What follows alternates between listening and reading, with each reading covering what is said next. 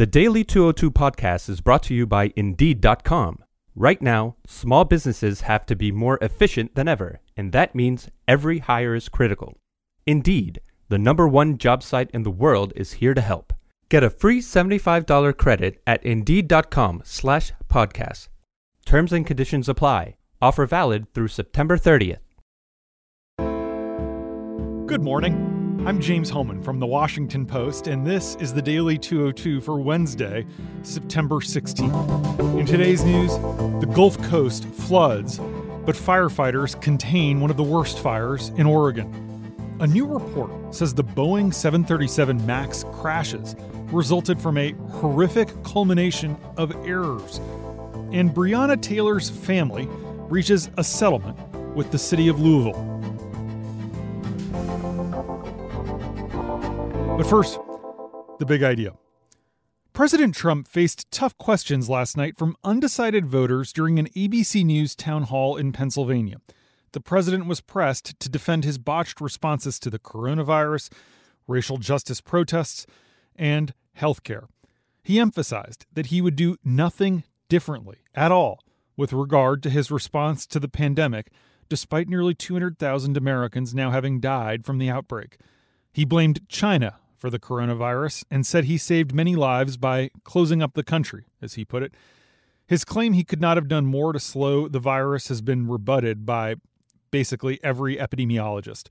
Trump then blamed cities and states run by Democrats for any problems with the response to coronavirus, as well as for crime and violence in the country.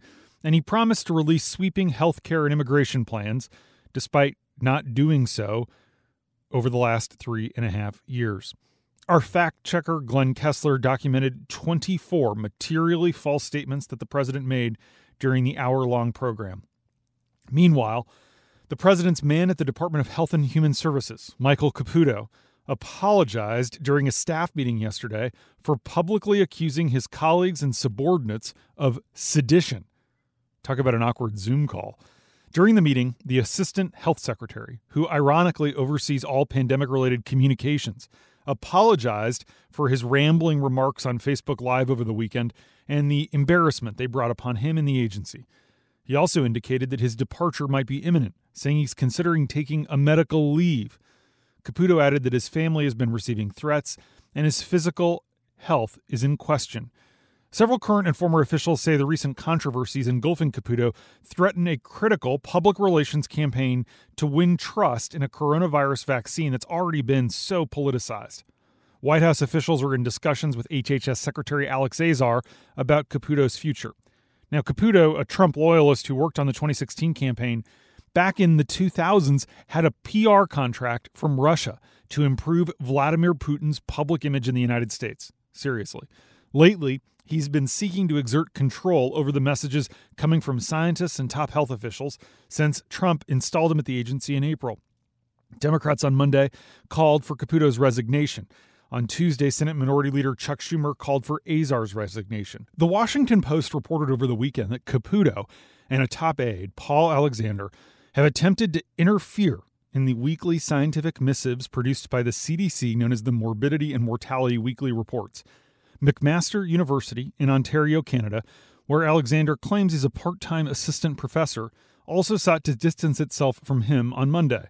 The school put out a statement saying Alexander got his PhD from McMaster in 2015, but he is not currently teaching and is not paid by the university for his consulting contract role. The school emphasized that he does not in any way speak for or represent them. And newly released internal emails show how Azar overrode objections from FDA Chief Steve Hahn in his push to ease testing rules, revoking the FDA's ability to check the quality of coronavirus tests developed by individual labs for personal use.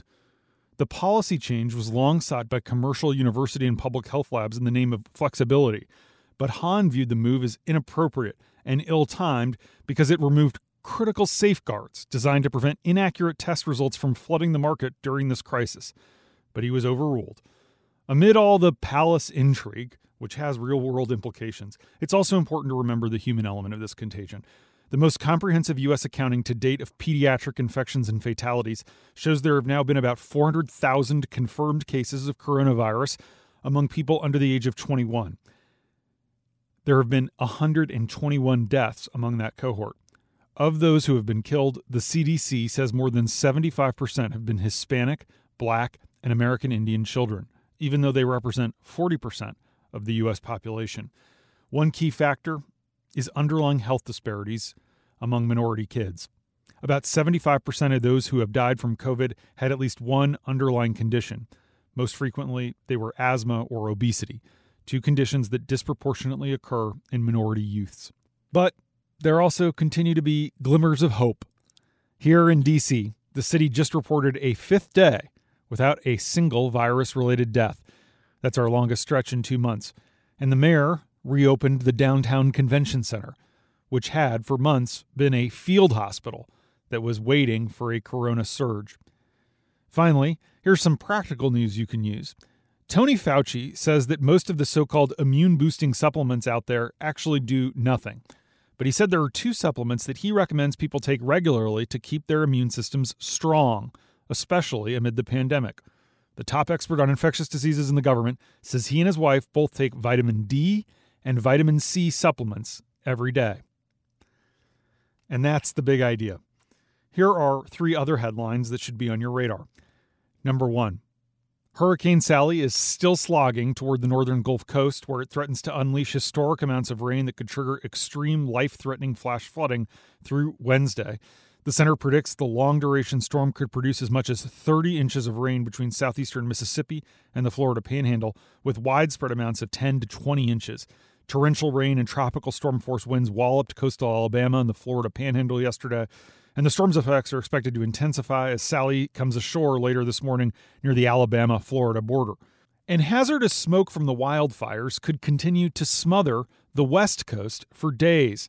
While a brief long-awaited rain arrived along the Oregon coast on Tuesday, clearing up the skies in some parts of the state, officials warned that dangerous smoke will remain in the air through at least Thursday. The smoke that the wildfires in the American West has sent skyward has traveled across the country, causing a milky orange haze and a diminished sun as far east as here in D.C. We could see it yesterday.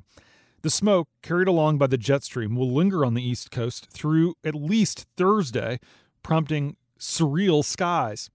And some of the Oregon fires continue to grow, but one of the bigger ones, the Alameda fire, that has ravaged communities in the southern part of Oregon, has now been 100% contained. It's a rare victory in what's been an alarmingly busy debut to the fire season. And in California, more than 16,600 firefighters continue to face off night and day against 25 major wildfires across the Golden State. The California blazes have now burned more than 3.3 million acres and destroyed more than 4,200 structures. Number 2. The chief product engineer for Boeing's 737 MAX told House investigators that he approved a critical design change to software on the plane, even though he was unaware of key details about how it worked or of a previous warning from a test pilot that if the system malfunctioned, the results could be catastrophic. That was what happened in October 2018, and again the following March, when the software forced down the noses of 2 of the new planes in a way their pilots could not overcome, causing crashes that killed 346 people. The engineer's acknowledgement is one of several revelations contained in a new report being released today by investigators from the House Transportation Committee. The document details myriad gaps in oversight that allowed federal regulators to certify a plane was safe to fly, even though officials at both Boeing and the FAA did not fully understand how it was designed. After months of foot-dragging by the FAA, the House investigators in May were allowed to finally view a draft oversight report that was written months after that initial MAX crash in Indonesia. The February 2019 draft report considered Boeing's actions in the years before the deadly incident, and its conclusions shocked the congressional investigators. The FAA's examination did not reveal any non-compliance by Boeing, meaning that the aerospace giant was found to have followed federal safety regulations, even though the result was a flawed plane. 1 month after that draft report was prepared, saying that Boeing had been in compliance, the second MAX crashed, this time in Ethiopia. The final committee report on the MAX offers the clearest indication yet that Boeing, or the unit tasked with overseeing the certification process on the FAA's behalf, could have caught flaws in the MAX's flight control system during the design stage. But it failed to act on concerns that were raised about the flawed maneuvering characteristics augmentation system, which was identified as a key factor in both of the crashes. The Boeing employees were driven in part by what investigators say was immense pressure from executives to get the new planes to customers quickly and without requiring pilots to undergo extensive retraining. This goal was symbolized by countdown clocks that were on the walls of conference rooms. FAA officials have testified that the agency has learned lessons from the crashes and defended the federal oversight system, noting that it has produced a stellar safety record overall.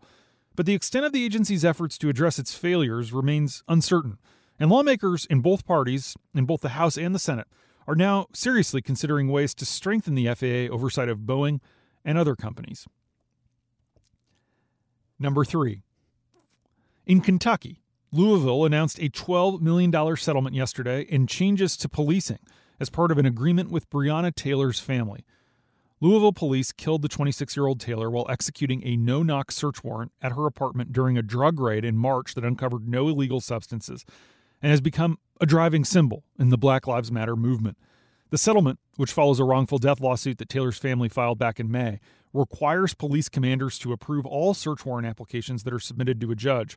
Louisville Mayor Greg Fisher, a Democrat, said during a news conference that police will also have to conduct extensive risk assessments before applying for warrants. At least 2 officers now will be required to have their body cameras turned on when money seized during an investigation is impounded, counted, or processed. And in an effort to bolster police departments' ties to the community, officers will be given up to 2 hours per week of paid time for community service. The department is also going to explore incentives for officers to live in low-income areas of the city. Louisville has also agreed to hire more mental health experts and pair them up with police officers who respond to calls. The settlement does not include an admission of wrongdoing by the city or the officers involved in the raid. Juanita Baker, an attorney for the Taylor family, said her clients do not plan to file additional lawsuits. Louisville's settlement will not affect the ongoing investigation by Kentucky's Republican Attorney General Daniel Cameron of whether the officers who raided Taylor's apartment should face criminal charges stemming from her death. The Justice Department is also investigating the case. And that's the Daily 202 for Wednesday, September 16th. Thanks for listening. I'm James Hellman. I'll talk to you tomorrow.